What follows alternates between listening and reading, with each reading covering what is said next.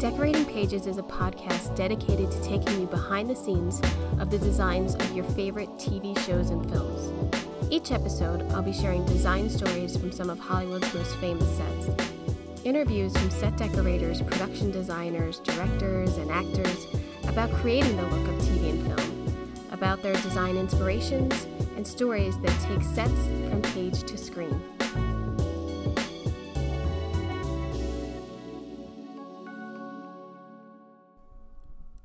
Hello, welcome to Decorating Pages. I'm your host, Kim Wanup. I hope you've enjoyed the last couple of episodes where I've talked to some Art Directors Guild nominees. The Art Directors Guild Awards happens this Saturday night, and so we will find out all of the winners. Patrick Tatopoulos and John Schaffner and my crew from The Good Place, and now I'm adding one more, and it's the production designer of the Black Mirror nominated episode, Striking Vipers. So I hope that you enjoy this episode. I'd also like to say, wow, I didn't think I'd get to do that many episodes in January, but I've been busting them out, so I hope to keep it going. I hope you're enjoying, and thank you again for all the feedback that I get for emails and retweeting and all that jazz. I also wanted to say this week is the last episode of The Good Place, so it's a fantastic finale. Get a box of tissues. It was written perfectly, and I can't wait to see put all together. Reading the script and shooting it was one thing, but seeing it, it's gonna be a tearjerker. That's all I can say. I'd also like to promote anybody who wants to look at things that I've bought through Amazon for The Good Place, or Versace, or Veep. The Decorating Pages Amazon shop is around for you to check out any purchases I've made for the shows, and that link is on the website. I'm joined on this episode by production designer Annie Beauchamp, who is nominated for an Art Directors Guild Award this year for her work on Black Mirror, the episode Striking Vipers, which is the one with the two guys who play the video game and then, not giving anything away, they start making out. And I remember watching that episode thinking, what just happened? I love Black Mirror. I love all of them. I mean, some of them more than others, but I think it's a fantastic series. But anyway, Annie joined me from Australia.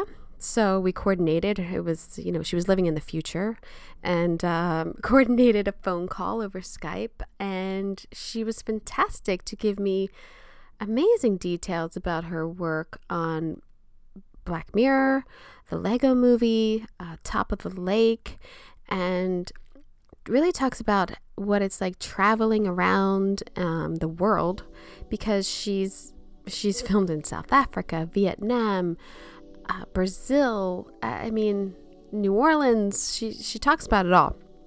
She really gets into some great details of her influences. She has so many influences of production designers or architects or artists. I'm jealous. I can't remember anybody's name. So I hopefully will get to bump into her this week at the Art Directors Guild Awards. Again, she is nominated for her work on Black Mirror. So I hope you enjoy.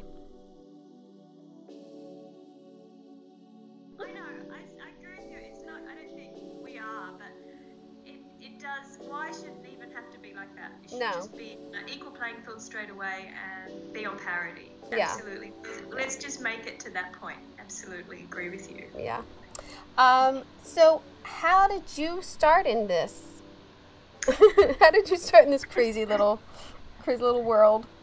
I studied a BA in Fine Arts, and I thought I was going to be an artist. So for 3 years I studied sketching and oil painting, and got specialised into photography. And from that I had to earn a living, so I became in my spare time I was doing photo shoots for people, like either the models' dresses on their portfolio tear sheets, working with the photographer who let me this led me to working for a props team for stills, photographs, and then on to being an art department runner on some music videos and ads. And when I did that, it felt like, you know, that moment when the red curtain goes up and you see, it's like something lifted. Like in Moulin Rouge, you mean? No. And I went, oh, I love this. I have to do this. Yes. And yes. Now I know what I want to do. This yes. is my passion.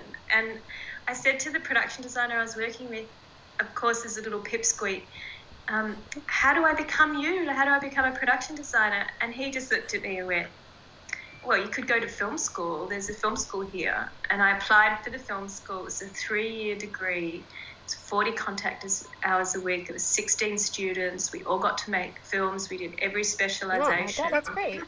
And there was only 16 of us. There was 2 production designers. I luckily got in on my portfolio, and that's really when I learned what it meant to be a production designer. And after that, I guess I cut my real teeth in the world by being an art director for a decade. Yeah. I mean, that's the usual step. It's not like it's not like me who I knew I wanted to work in the art department, and there's so many positions. And so someone said to me, like, you have to have business cards made because you're going to network and you're going to be at places and you always have to have a card with you. And this was like, early 2000s. So I was like, okay, cool. Kim won a production designer. I look at that now like, oh my God, how embarrassing. I tried to pawn myself off as a designer, and they were probably like, who is this little girl lying to us? I had no experience, nothing, but I just thought, oh, well, that's what I want to do. So I'm just going to put my title on it. No education for that necessary or experience. But being an art director, I say that because I did want to be a production designer. So I got into the guild here. Yes. And so I know that that's a step. And was there anything else that interested you? Did you think about illustration or set designing or anything? Or you just knew? I was lucky enough just to jump into art directing for a designer here called Michael Phillips that came from South Africa, and he'd art directed on Gandhi and big films, and he was an ex-architect. So I really, after teaming up with him and becoming such also personal good friends, that was absolutely like my apprenticeship, really. And we worked together nonstop for a decade. And I really learned a lot with the combination of knowing and learning all the film craft and screen study stuff in the film school degree, and then his practical experience. Because I remember when I did my first art directing job for him, they threw down in front of me, oh, this is so embarrassing, a purchase order book. And I remember sitting in the first day of work with the art department, and I was sitting there frozen looking at the purchase order book going, I don't know what this is. I think I'll just go and tell Michael that I can't do this job, and I am not prepared, and he has to get someone that is can actually do the job, and I'm going to quit. Yeah. And so I was frozen with fear. And then luckily she saw that I had turned probably ashen and explained to me what a purchase order book was. And Michael didn't want to lose me. He was smart. And he met me because I was storyboarding for a director on a previous feature. So I did do some illustration, I guess. Yes, I was doing odd jobs and drawing and all sorts of things. So, yeah, one thing leads to the other, doesn't it, in our industry? It does, and I think that's important to find out what you don't want to do. Yes. Like you see and you're like, oh, yeah, I don't want to do that. I don't want to be in the office all day, or I do want to be in the office all day, or I do want to go to meetings. I don't want to go to meetings. Yeah. There's so many names, and which I always think is so crazy because set decorators in general get called set directors, or I feel like no one ever says set decorator as a position correctly, which is fine, but it's because there's so many positions. There's so many spokes in our wheels. But for me, the most important couple of roles is the supervising art director or art director, depending on the job, and the set decorator. The set decorator is crucial for me as the head of department and my eyes when I'm not there. I mean, boy, oh boy, I think it's very, very, very creative role, but there's so much work. I mean, you like creating every object in someone's room. Yeah. And their life story and the subtext of the story, and then color coding, and you know, the job in its entirety. How do we do it? I don't. I mean, I have a wonderful crew that I've had for a very long time, a lot of them. So I blame them for being good and bad. Exactly. Yeah. It's a team effort. Yeah. When no one's standing there alone, it's a huge team. Yeah. And the artist, incredibly important. And the supervising art director is so vital because that's your link between construction and the graphics, and they're the voice who reports back to you. You know, that's the link. That's your keystone, really, in the art department. Yeah, and it's a little bit different here. Like when I work around the world, like when you're an art director here, it's the producers give you the entire budget. So you are running props, construction, scenic, drapery, set decoration, everything, special effects, and you're also doing the concept art for VFX. So you get the biggest chunk of money from the producers. Well, you're working with them. I'm not saying it's no, yeah. But we are running our own budgets with the art department coordinator and a weekly cost report, which is similar, but we have all departments, including wages, that we in our house. That's like a commercial here. It's like the designer gets this lump sum and then like figures out, including wages. That's hard. That's really hard to do. Yeah. That's a whole nother layer of like, oh, I really only have like 6 days that I can hire this person for, or that's hard. So when I come to the States and work, and you just have to go into a different mindset, but I kind of know across the board because of that training, in a way, the holistic thing.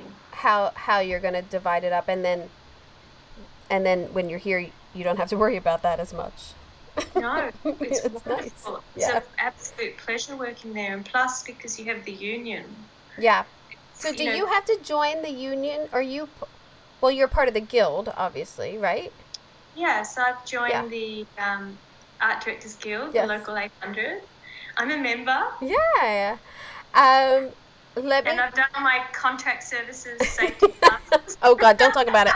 I'm like 3 classes behind. Don't talk about it. They're going to get me. I got to go do like scaffolding. I got to go there and get like hooked up to some scaffolding. No way, it's online now. No. Are you kidding? Yeah, but we have to go. There's like a part 2 of our set decorator has to know how to do scaffolding. It's so crazy. I don't know why set decorators don't have, I don't know. But I have to go and do that physical part in person. Yeah, now it's all online. It's great. But wait, so do you pursue jobs that are around the world? Because your resume of jobs, like, you're global. It's crazy. No, I mean, yeah, definitely international. So the idea is, because I'm a working mum, and I would love to move to LA, but right now I don't want to take Ollie out of his last 2 years of senior school, and then he'll be, either he can have a gap year and travel or go to college, whatever. But I don't think it's fair on him to take him out of school with all his peers, where he's so happy right now. That's above and beyond the better choice. Yeah, so really I have a very supportive partner who's a film editor, and he's taken a full-time position for a couple of years at the film school. So he's teaching it there as head of editing, and the deal is I can travel. So since Ollie was 14, 13, I started to travel. I got a film called The Yellow Birds, which was shot in Morocco and Atlanta. And that was through my UK agent. And then when I met the line producer there and worked in the States, and I just fell in love with it here. there. I fell in love with working in America. Basically, it's just so wonderful to have Here we're a bit more organic, resourceful. We have no prop houses really. We have one that has some of the old Matrix props, but really, we have everyone finds everything through hiring from collectors or shops or eBay or Gumtree. You know that. And so it's an incredible amount of work. It's so funny because I literally have I didn't send you this. I didn't send you this, but I have a question that was like, I know this sounds very naive, but the perception of Australia, or basically any country other than the United States, is that the film and TV community is very small because of the amount of shows that are imported from the U.S. Am I crazy? Or is that No, you're not crazy. Okay. So we have a smaller industry. You're a real larger business, really. It's a proper industry. We have a lot of films here getting funded by the government. So and there's a lot of American interest with Netflix here, for example, and Stan and NBC. So we really are resourceful. We really, I think, kick goals. Our acting and film talent. You have a lot of actors. we just try and we travel. We're resourceful and we just want to get out there and get it done. And do it. We're really and do it. We don't moan. We don't say, "Oh, that's impossible." It's like, okay, well, how can we solve this problem? And that's because of how much harder it is to find stuff for the art department over here. Yeah, it sounds very challenging. I mean, I know that sometimes there's tax incentives in the United States, and that's why all of a sudden everybody will go shoot in Alabama. And it's not like Alabama is set up with prop houses or rental places or anything. And yes, that's right. People will they'll fill up a truck from LA and bring it in, or you just work with local vendors and try to rent from their store. Or I mean, that's my department. I don't know how grips do it. I don't know how other departments do it. But it's the same here. Yeah, you just have to be organized and resourceful and ship it in, and comes in from somewhere where you know you've got to get onto it really early because there's shipping times. And then what city or country have you found most challenging to work in? At the moment, I think I found Vietnam really challenging and really beautiful. Challenging because I art directed a movie called The Quiet American. So I was in Vietnam for 3 months in Hanoi and Ho Chi Minh City, and it was incredibly.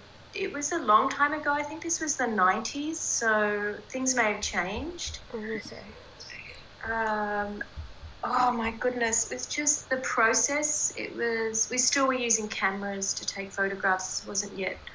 Oh, so you had to print out all your stuff or get it printed? Yeah, the 1 hour developing labs were your best friends, and you'd go to the fax machine to do the drawings. Oh man. And it must have been hot as hell. It was very hot and humid. I think there was culturally it was challenging, but if you wanted that photograph developed and you'd give it to your assistant art director, they would say, okay, for example, I forgot to take a photograph outside the window of Michael Caine's office in Hanoi on the Bamboo Street. So I said to my assistant art director, "Oh, look, can you please go and take a photograph of the tree just outside the shop, because I forgot to do it for the greens department, because we're recreating that set back in Sydney in the studio." So the first thing he said is, "Oh my gosh, I can't. I'm so sorry.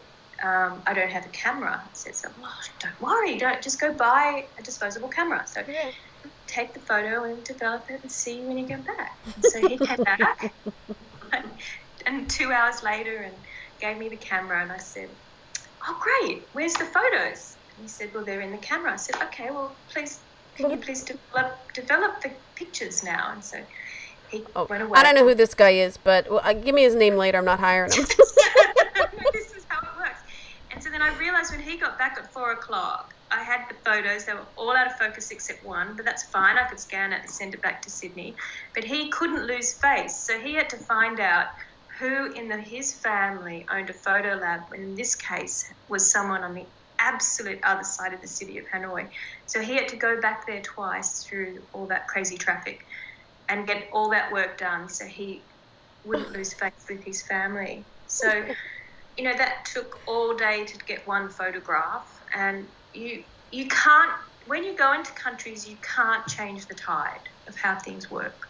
You have to go in there and not be I think the white, in my case, I'm white, right. the white person who right. says this is the way to do things, because it'll just, I have to be open and accepting and respectful. We're in their country to make a film. We're not there. This is their lives. This is their exactly. So although it's challenging on that level, at the end of that job, he was so grateful to me about what I'd taught him about the process, and I was so grateful to him of what he taught me culturally about the meanings and how he saw the world. So I think it's a two-way street. So I love awesome. I love doing that, because I kind of love it because it's not only a challenge, but it's also so I find my senses go on fire when I'm challenged in that way mentally, and I just start seeing things in the world that I don't see if I'm at home in my own routine and just going through the same old daily stuff. So even when I come to the States and do a job, like when I went to New Orleans, I was on fire because that architecture was so beautiful. It's amazing. And I had the most incredible team. My art director, Michelle Harmon, was such a beautiful woman. She was so good at her job, and my set decorator was incredible. So Kristen was she just invited me over for a barbecue the first weekend. How generous, inviting me into her home. We gotta eat. That's that's my daily thing. But we gotta eat, so we might as well eat or drink or talk about it over a meal. Best time. Yeah. I had the most wonderful time. Well, that's good. I felt very lucky to do my job. I think we're in this privileged position where we do what we love. I mean, what? It's so stupid. I think about it all the time, and I'm like, this is so stupid. Why am I waking up in the middle of the night thinking about the shears or But it's a passion. I think anyone who's in this, it has to be a passion, because we're not solving world problems. I wish we were. And sometimes we get on projects that are important and that people react to, and I look for that also of whether it's comedy or whether it's a drama, whatever. I think that also plays in the back of my mind too. Yeah, absolutely. Yeah. So in your travels, you went to Brazil to do Black Mirror. Why did that episode, which I watched again today, why did that need to be in Brazil? Was there a tax credit there? No, originally, when I read the script, it was set in the UK. So Charlie Booker and Annabelle, the producers, approached Owen Harris to direct the episode, and he did two of his very favourite Black Mirror episodes, but he did San Junipero and Be Right Back, and I love San Junipero. I love them all. I basically love them all. In a way, Striking Vipers is a little bromance companion to San Junipero, and when I met Owen by Skype, we decided that because it was about the routine of Danny and Theo's marriage and how they'd got into to highlight suburbia, we just felt it would be much more clearer visually to set it in a dystopian America, for example. Okay. Now, ironically, no one could get their visas in time, except I had no one. So I was going, well, I can go. And I did a lot of research, and the two options that came to mind that Owen had also thought of when we were talking was Cape Town. Mm-hmm. And then when I researched Sao Paulo in Brazil, I just thought it had such a subtle, heightened stylization, and it had a very delicate, soft pastel colour tone to it, and the city itself has really no advertising in terms of the council. It's so dense. It's so dense. Is that real, or was that... Is that enhanced? Real. That's real. That's wow. Real. So, and that inspired me, as well as knowing historically, I love the architects from there, like Oscar Niemeyer or Lena Bobardi or Paolo Mendes.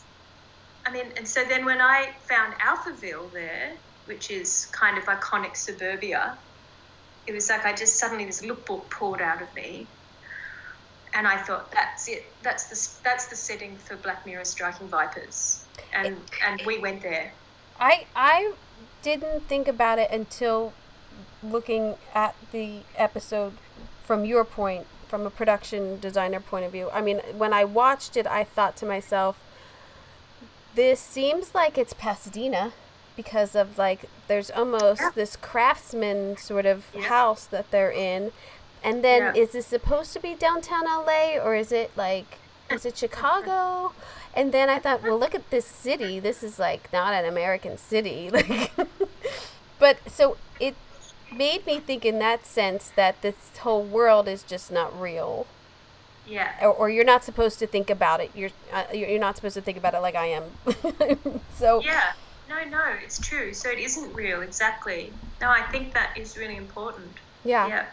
Because it takes you out of it sometimes. And I think a lot of the Black Mirrors aren't set in real cities, so that it could be anywhere. All of this could be happening anywhere. That's right. And also I think there's got to be a connection to something for us when we're watching something set in the near future that is connected to the way we live, so it isn't becoming too science fiction in Black Mirror, so that you realise the reflection of the meaning and the story and the power of, actually it's now. This is happening now, so to speak. Which is like, and then I was like, well, they don't have accents, so I don't know where it is. I just like this episode. So was it written as like a Japanese garden, or Tokyo Street? Like, what? Or did you have to play a lot of video games to, like... Were you playing a lot of Street Fighter or something? Like... Well, having had 3 boys, I've seen a lot of video game research. True. So, yeah.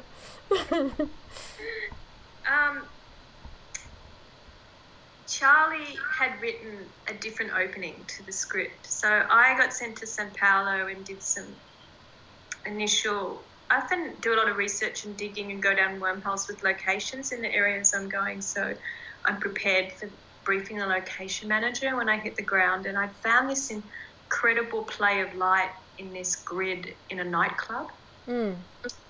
And so I felt the script had opened with the couples, you're 13 years before and at the beginning of romances, and they were originally in a movie theatre watching a movie, like a kind of Conan the Barbarian style, sexy kind of pouring water in a bath thing. And I just suggested a nightclub to Owen, who loved it, and we talked about how that would be so much more intimate. There could be dancing. And talking. You can't talk in a movie. Lighting grid around them, and that just felt very Black Mirror to me, and... luckily, Owen totally loved that, and we spent probably we had 5 weeks pre-production to make Black Mirror, so we spent about 3 convincing Charlie that this nightclub was great, and then when we did, he loved it, so that was great. Oh, wow. So you had 5 weeks prep, and how long was the shoot? I think we had, I have to look it up. I've forgotten. It was a whirlwind. I think we had like 25 days or 21 days, something like that. It's really, really, they're really fast.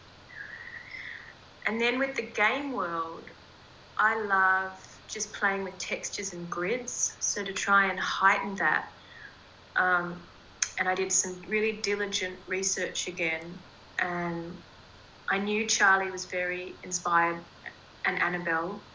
They are incredible people and they're geniuses, I have to say that. And I knew that he would have been very inspired, and he was. He told me from Street Fighter. But I felt the original game was set on a beach, and it was called Crystal Beach. We still have a beach in the show, but the majority of the games in the script were a beach, and I just didn't feel like we really had a beach in St. Paolo. Like, I'm from Australia. The beaches here are beautiful. Right. Thailand, like the beach also to shoot in is so difficult, like how the light changes during a day, and building a set of a game and how to stylize it with. Anyway, I started feeling like if we applied a Japanese design theme to it, and when I looked back philosophically, I got quite inspired by the Japanese anime artist who did Ghost in the Shell. Oh, yeah.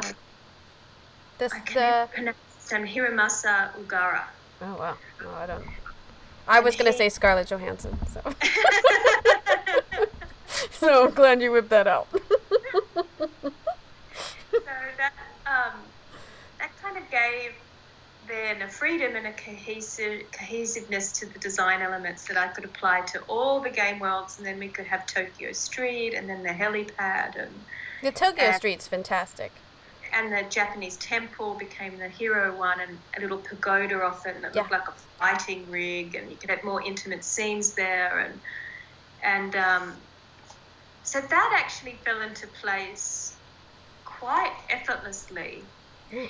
Ironically, we couldn't find in St. Paolo easily a Danny and Theo's normal house, so that location is something like 3 or 4 different houses to make that one house. Oh, really? Because of the backyard to get that, like... The backyard, the kitchens were also different over there, the streets. And then, is it Theo? And his apartment is so modern. Oh, Carl, yeah. Yeah. Which was, obviously a bachelor has a modern, chic apartment with the pinball machine, and, like, that was... great. Such of like what every guy wants, and then this guy's like flipping burgers. So I know Carl is so cool. Yeah. That was a beautiful apartment on the Paulista that I'd researched through the architects again. There's so many creative people in St. Paolo, and wow. And we had the most incredible team. I was able to bring the supervising art director here, Charlie Revi, and luckily for me, Vera Hamburger, who's a production designer in St. Paolo, she was able to set decorate and bring her team of props and art department coordinators, and construction, for example, were 4 different departments. So Charlie had to deal with wood, paint, perspex, and a soft sculpted stunt floor. So for all our construction, to get one construction quote, he had to get those 4 different people coordinated, and and a greens department to cherry blossom all the trees, and actually I'm feeling exhausted. Oh my God, no, I know, because then I'm starting to think about the real versus that, like with the pagoda or the cherry blossoms, then you dealt also with like set extensions. Was it mostly green screen? Was that shot on a stage? No, so I had this philosophy of creating all these game world sets on locations. So they're all builds. They were all builds on locations. Wow. And with visual effects extensions. Mm-hmm. So, for example, we were so lucky in St. Paulo because that Tokyo street set that was a fantastic location of shops, but it was in a closed-off area with a gated Korean manufacturing area, that all the concrete was stamped in grids and all the bricks were the same size on the walls. So we came in and covered 15 to 20 shops, and we put in facades and got into the shops and put lights on. And well, that's a huge dress. And they also didn't want to give us very much time to dress and strike, so those guys had to come in. Shocker. Shocker. Absolute shocker. And for example, VFX just did everything above the... Oh, I see. Everything above. So we had a green screen at the end of that street, mm-hmm. but we built on a T. So, and it was, that was great. And that was a little homage to Ghost in the Shell and Blade Runner and all those.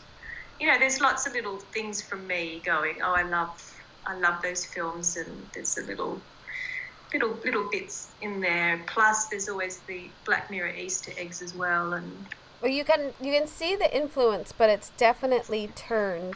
I think because it's turned, it's pumped up because of the colors that you used, and I also think it's the two people like making out in each set is another like, oh, okay. It's quite confronting. It's great. It is. I forgot how much I liked that episode until I watched it again. The first time I watched it, I remember like looking over at my husband and being like, what's going on? What are we watching? Isn't that great? And that's exactly the feeling I felt when I read the script. Yeah. And I wanted to have that feeling in the design where you could invent and create and have fun. Oh, it's absolutely achieved. When they step into that world, you think to yourself, okay, well, that's that. They're in their game world that anything can happen, and anything could happen. Yeah. No, it's beautifully done. We played with multiples, and I just got very inspired also the way that Owen did Matrix, for example. Like, I love some of his sets in Matrix, and they're playing. Oh, yeah. And that's the only film for me. I mean, there's lots of others, I guess, but maybe for me at that point was probably the best reference of how to create a game world. Yeah. But real. Because the virtual reality plays a big part into it, that we have to feel these things now. We have to be able to believe that they're real, and that's happening now with us, and it's crazy. And very supported by the producers to be allowed to build and create that feeling by building on location, because you had a different feeling. Oh, that's great. When you're doing that, and I was very lucky to have that we had such a.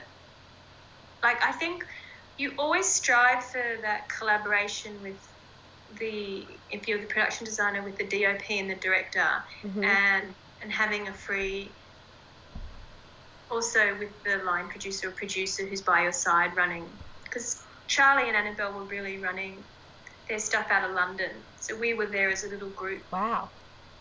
And they came and Annabelle came and visited, but really I was sending packages off every week and designing the props for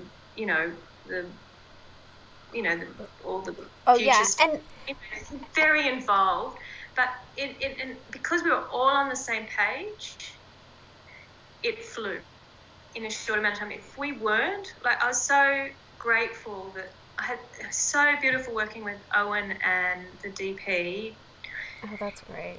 Because you could get hung up. You could get really hung up on something, and it's like a domino effect, and then it starts affecting like other things, and you got to work it out. You only have so much time, but it personally, I think, holds you up sometimes, and like I'm spending too much energy on this, and there's battles to be had, and sometimes in between departments, and it's always great when you can get along and be on the same page and encourage and help one another achieve what each of the departments want. Yeah, exactly. And we had a very strict colour palette. Like, I had a very strict colour palette that was more dusty and again, picked up on those bricks in Danny and Thea's house, and concrete for Carl, and a much more heightened colour palette for the game world. Yeah. That was also beautifully composed and picked up by the costume designer, Sarah, and we worked very closely together. And luckily, the DP and I also felt, and Owen, that we had to link the real world and the game world. So we were trying to merge colours between the two, and we talked a lot about the film's transition points. So, I love Wong Kar-wai's Nude for Love, and his films are incredible. And we decided to use graphics in a way to link things, so that in Danny's work we'd have signage, vinyls on the partitions of the glass cubicles, and we have them again in a shop, and then we'd have the signage for the game world. So we're always trying, like, thematically and visually, to have an overlap in those real worlds and game worlds, so that, I don't know if anyone picks that up, but there is definitely something little subtexty thing going on there.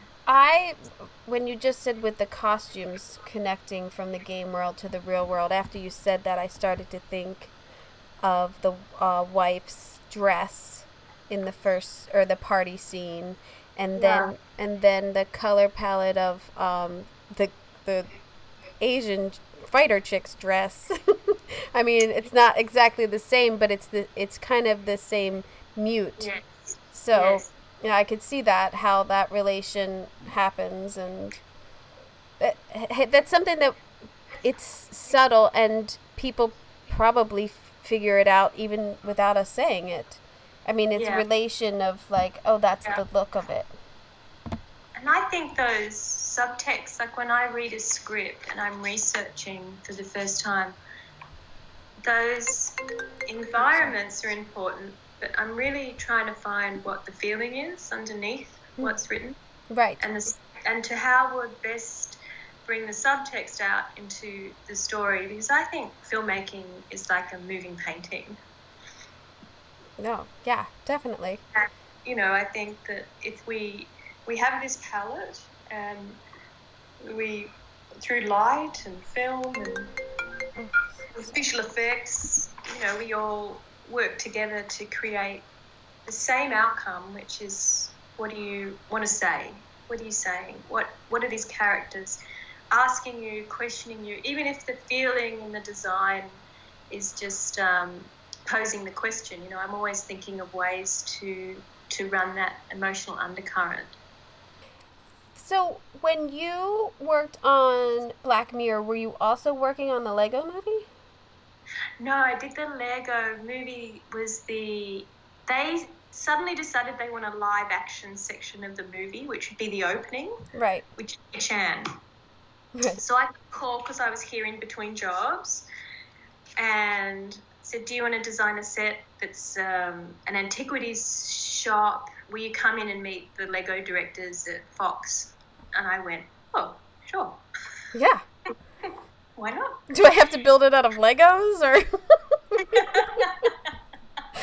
That would have been my first thing. How many Legos are you giving me? Yeah. And can they be colored? Yeah, is it like just the primary colors, or do I get like the new colors? Can I paint them? Can it be the bigger ones and not the really tiny ones? Because that's going to take forever. Oh my gosh, those digital guys, that is their world. I can't even imagine. I can't imagine how great and awful that job is. They have to build the environments out of all the actual little Lego bits, but in the VFX 3D world.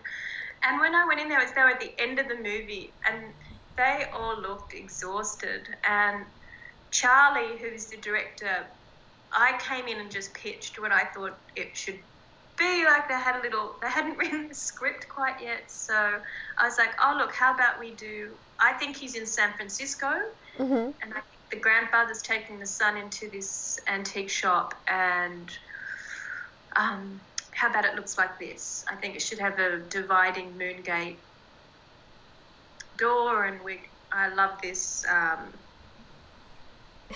rhino head in a glass case from the Victorian period, and we should just have peacocks and amazing antiques. And I was lucky enough to work with Lisa Thompson, a set decorator who on Mad Max, and Lisa scoured antique shops from Melbourne all the way up the coastline to Sydney.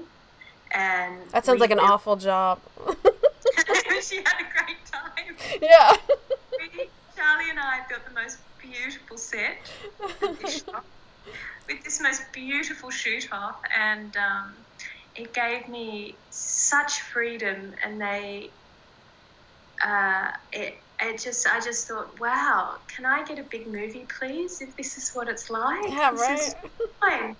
It was honestly like going into a lolly shop for a child. It was just brilliant to have all those resources at your fingertips. That sounds awesome. Yeah, that was quite fun. And I got to meet Jackie Chan, which yeah, was pretty. That's what I was going to... Did he have any requests of, like, oh, can this, like, I don't know. Yes. Did he? He did, right?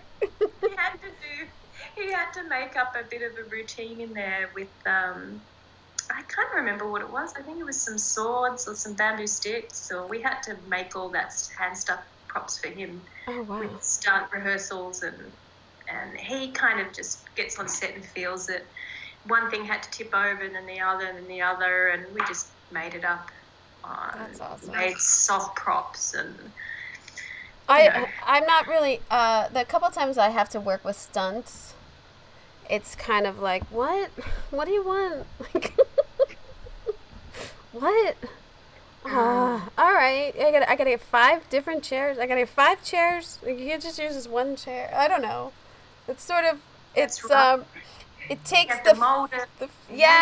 it takes the fun out of it. Like, can't you just come and jump, or you just fall on this thing? Why do I have to get this? Or Props has to get the big mattress thing, and they're so serious. I mean, they have to be, because you could really get hurt, but they're so serious. Some people are very serious with their job, which is great. Super serious. You just don't want them to be. I don't mind the serious. I just don't want last minute. Oh, well, yeah. Then you're on your own, buddy. You better bring your own chair. I don't know what to tell you. Yeah, that's fun. And so you had super fun, awesome Lego movie, and before that you had Top of the Lake, which is maybe the most depressing show. I loved it. I loved it. But it was damn depressing. That's a dingy little color palette you had there. Yeah. Well, the funny thing is, I mean, Jane Campion is such an incredible person and such a beautiful woman to work with. She's really special. And the irony is, for Puss's apartment, so he's a character in the TV series that is particularly unlikable, really. By the end, you find out exactly what kind of creepy person he is, and very dysfunctional. And he lives in this kind of warehouse, terrace, underbelly of a seedier place in Sydney, and we built a set for him for his apartment and the brothel. He has a Thai brothel underneath, and in the series you find out the underbelly of the Thai brothel is really a ring of surrogate mothers and selling babies. It's really dark stuff, which is all based on research that Jane did, believe it or not. So we went to brothels, and I took photographs, and that a huge inspiration for that was Blue Velvet for me. I adore Patricia Norris's production design. I have a few key hard hitters that I absolutely honour, which Patricia Norris is one, and there's a handful. Dennis Gassner is another, and Dean Tavares and Richard Silbert, and there's a few more. But Patricia's palette in Blue Velvet in Isabella Rossellini's apartment was just often a go-to if I'm looking at colour. And Puss's, if you go back now, and please don't go back and watch Top of the Lake again. I don't know if I can handle that again, but... But if you look at the brothel, yeah, it's inspired by her apartment colours. And then the set decorator brought to me a peacock feather. And we were trying to work out, because Puss is so awful, we wanted his character to be real, and we wanted him to be seductive and charming, but really he's someone you should keep away from. And when Glenn brought this peacock feather to me, I said, this is Puss, like his bane, he's a peacock. Right. And we used the colours from that, and that became a theme. So he would get that pattern going inside the brothel, and that was kind of a turning point moment. So, and Nicole Kidman's house, I just pitched to Jane that being very white. So most DPs, stark. Yeah. It's a huge, beautiful house. We looked at maybe 50 houses, and when I finally got to take Jane there, she loved it and she got it, and she could shoot very far away and shoot through rooms, and it was very open, inside-outside feeling, and it was in such contrast to the rest of the TV series. I think that worked quite well, but that was a journey. It was brighter than much brighter than the rest of the series. Yeah. Were you a fan of the first season? Yeah, I loved the first season. Yeah. And I think for a lot of people, it actually is such a shock they're not on the lake that it takes them the half of the second season to get over they're not in New Zealand. So really, Elizabeth Moss is incredible in that. When she finally came to set, it's when it all made sense to me. She's such an incredible actress. Yeah. It's, again, like sometimes, I don't know if you find this, but sometimes I just think the set is naked until the actor walks on. Yeah, I do. I have a hard time, like when I watch my work, I still think it's a set. And I'm only really ever taken out of it when I see the show when I'm not expecting it. Yeah, exactly. Or if it's a photo still, and I'm like, oh, was I done that? Did I do that? Like, not in a good way. I'm not like boasting, but really like, oh yeah, that looks real. Look, that I pulled that off, or we pulled that off, and yeah, that's crazy. But I have a hard time if I'm like an episode airing, and I have a hard time thinking that it's not a set. And that's hard because that's the whole point, is for it to not look like a set, and you do your best and everything. So I know what you mean by having an actor in there, and I know a lot of people only like to show their work with actors in it. Because it gives it life. The life is there then. So I get that. And I can imagine Elizabeth Moss. I'm definitely a fan of hers in almost everything that she does, and I feel like she's just so good, and so subtly good in that. So subtle and so impactful in her performance in Top of the Lake. I just loved it. I think in everything she is just a tour de force. Yeah. As to Nicole. Nicole's incredible too. Yeah. Well, I'm sick of Nicole. No, I'm kidding. Oh my God, could you imagine? Did you, I mean, I don't ever really talk to, I just worked with an actor that I worked with like 15 years ago, and I made a point of never saying hello to them, because, or like introducing myself until like really the very last day of sort of like, yeah, remember we were friends kind of thing.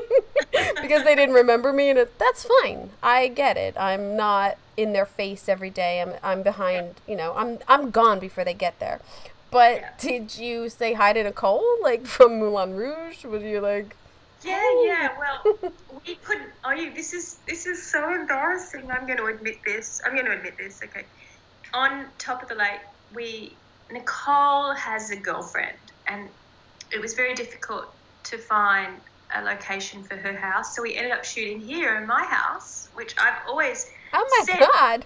Never having a film crew in our house. I would never have a film crew in my house. Never have a film crew in my house. So I broke the rule. Wow. And I said to Roland, look, do you mind? So Glenn came in and he changed it completely, and we painted, and then we redressed the lounge room and my bedroom. So Nicole was here because she was sleeping in my bed. Oh my God, that's crazy. Washed, of course. And you have your big Moulin Rouge poster in the hallway. No. The house in storage, let me tell you. And I'm sitting here at my dining table working, like drafting the prison bars, because we shot in New Zealand last, and we were shooting somewhere that wasn't, of course, a prison, so we had to make a corridor and put it, of course. And I was sitting here at the dining table doing the drawings opposite Nicole and all the actors, and then suddenly I realised, I'm in my house, but I'm sitting in the green room. And I was like, oh no. I just realised. And so I looked up, I said, do you guys want me to leave? I just realised I shouldn't be in here. And of course they didn't want me to. And I was chatting to Nicole, and then Roland rang me, because my husband rings every day at lunchtime to say hi. How are you? How sweet's that after 20 years of marriage? Oh, that's sweet. And I got off the phone and I said to Nicole, I just love that. He still rings me at lunch. Gosh, I love him. And she said, I love Keith so much. And then we just started talking about our relationship. Oh, that is so sweet. About the farm and how her dad, and oh my God, we had this whole then round table with all the actors' conversations about. It was really gorgeous. So that's awesome.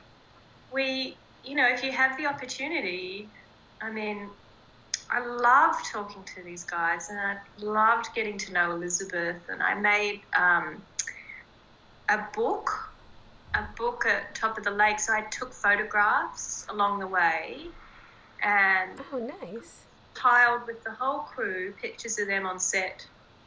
And the picture of me is so wide, you can hardly see it. But I made and published it and gave it to everyone at the end of the day. That's an awesome wrap gift. That's very thoughtful. I haven't done that on other projects, but it was such a beautiful project to work on with such special people. And Jane creates the most loving, relaxed. I've never been on such a relaxed set. Oh, that's good. So all the actors are given the cotton wool they need to feel relaxed and comfortable to do their best performances. Well, it's such a heavy, topic. So yeah. Yeah, so she has a very beautiful, unique way of working. And I loved it. Have you worked with a lot of people again? It sounds like you've been lucky to work with a lot of nice people. Yeah. But because you work like all over the world now, and sort of like, isn't it hard to like get another project together? Because I mean, timing is always sucks, and sometimes you can never sync up with someone again, and that's sucks right. in your business. But exactly what happens. Yeah. And you have to, in a way, keep you do that, you have to keep yourself available. Like sometimes I switch to do TV commercials, and I have a few people I work with over and over again. I try and keep the same art department each time. I love working with a couple of set decorators here, but overseas now in the US, I'm just starting to use different people all the time, which I find quite challenging myself. And what it does is, in a way, it's quite healthy, because it almost puts a mirror up to me to see what my behaviour is like, to make sure I'm being a good head of department who's open and intuitive and caring. And that's really important to have those qualities as a production designer, because I don't want to be passing on stress or Yeah. We're all stressed out. We don't need your stress. They don't need it. That's right. We're stressed enough from getting the job done. But not everyone is like that, so I appreciate that you are, and think about that and try to incorporate that, because not everybody's like that. No, and I think working with new people overseas makes you hold that mirror up a bit more than if you were just... Yeah, you're on good behavior in a sense, but you want to be. It's not like, you want to be a good role model, like you are. Hopefully, we are for our children, and quite frankly, just for the person walking down the street that I pass and say hello to, because we're all on this planet together, really, and we're all, You didn't say hi to people when you were in Florida, did you? Were you in... We were in New Orleans. Oh, so that was done in New Orleans. I'm wrong. Yeah. So God in Central Florida was done in New Orleans. Pretending to be Florida. Oh, I see. I get it now. Because you said that earlier. I was like, wait, what was that? And then I was like, it probably wasn't the Florida one. But that makes sense. Oh, now that it's the Florida one. Yeah. Yeah. That was pretty cool, meeting Kirsten. Kirsten and Jessie are gorgeous people. She's one beautiful, down-to-earth woman. Oh, that's awesome to hear. And such a fun, colorful little piece to do there, wasn't that? Yes. So wait, so that is set in like the early 90s? But first I had to look, because at first I thought it was the 80s, and I was like, well, it's Florida. Oh, that's right. That's great, because I did do that. We Yeah. decided to do a bit of 80s, but because people were... Exactly. Oh, yeah. People don't move into the... They don't move into the decade till, like, the 5th or 6th year, I feel like. You don't get... I don't feel like you get, like, the feeling of the decade till, like, the mid-years, at least. Yeah. Yeah. You're still borrowing off, and nobody's redoing all their shit. No real people are redoing their shit every, decade. That's right. They're all still behind. But it's beautifully done and very Florida. I thought it was Florida, so there. Oh my goodness, that's such good news. Yeah. And research. Oh, I love to research. Did you go to Florida, though? You didn't have to go there, did you? No, I didn't. Kidding. No. And I spend a lot, even like Google Maps or realestate.com. Like, I'll go and look at cheap housing and... Oh, it's a secret little realestate.com.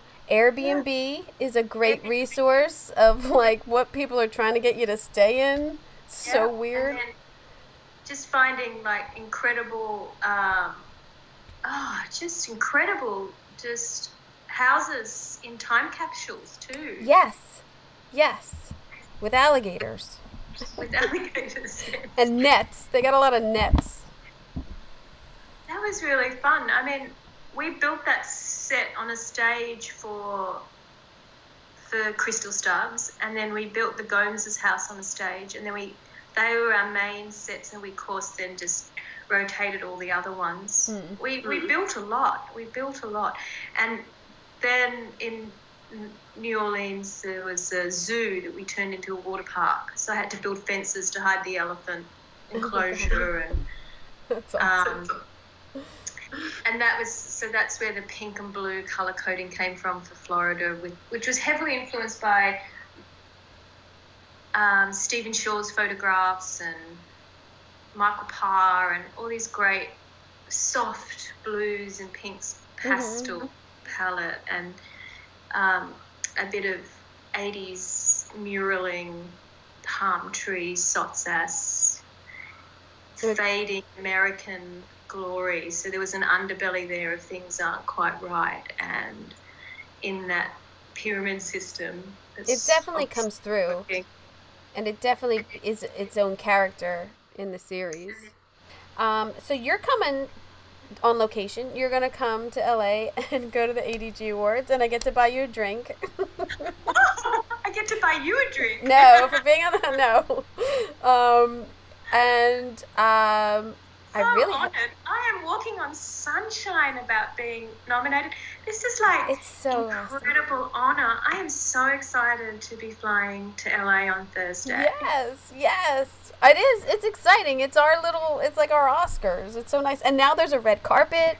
And now there's like, it's like on some TV. I don't know what station, but yeah, no, it's great. It's really come up. It's nice. We're respected. I can't wait to meet everyone, and just it's just so so wonderful. It's nice. It's nice to be acknowledged, and it's, I think, nice to be acknowledged amongst your peers. It's a nice thing. Absolutely the highest honor, don't you think? Oh, absolutely, yes. So, good luck. Thank you. Good luck. I'll see you there. I know. I'm so glad we're Skyping, and then I know who to look for, and you know who to look for, although I look horrible. But I'll look a lot better on Saturday night. But thank you so much for doing this, and thanks for getting into detail with everything. That's fantastic. Thank you. I am so grateful you've asked me to contribute to the podcast. Thank you for making the podcast. It's such a great thing that you're doing, and in your spare time. I mean, it is brilliant. I've just about shared it to about 80 people here. Oh, so that's great. Well, let's just hope the audio recorded.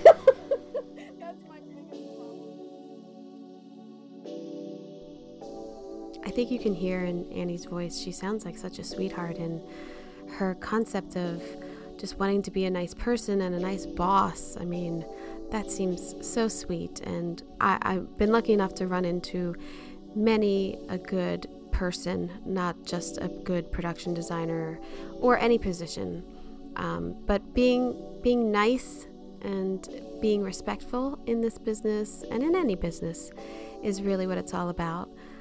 And what a sweetheart for taking time to just talk to me from Australia. How about that? Those poor fires. We had a whole conversation beforehand about the fires, and her family was affected, and it's just so nice of her to take the time to speak with me. I should also mention that Annie was nominated for an Art Directors Guild Award in 2002 and won for Moulin Rouge. She was the art director. How amazing to work on that film. So this is her second nomination, and she's previously won. So good luck to everyone who's competing this weekend, and it's all around fantastic work. I'm in awe of everything that's nominated and not. So I hope everybody has a good time, and let's be honest, I hope the good place wins. I hope you got an earful. I'm Kim Wanup for Decorating Pages. Decorating Pages is sponsored by Stogie Floaty. Float 'em if you got 'em. Luxury pull floats. Available now at stogiefloaty.com.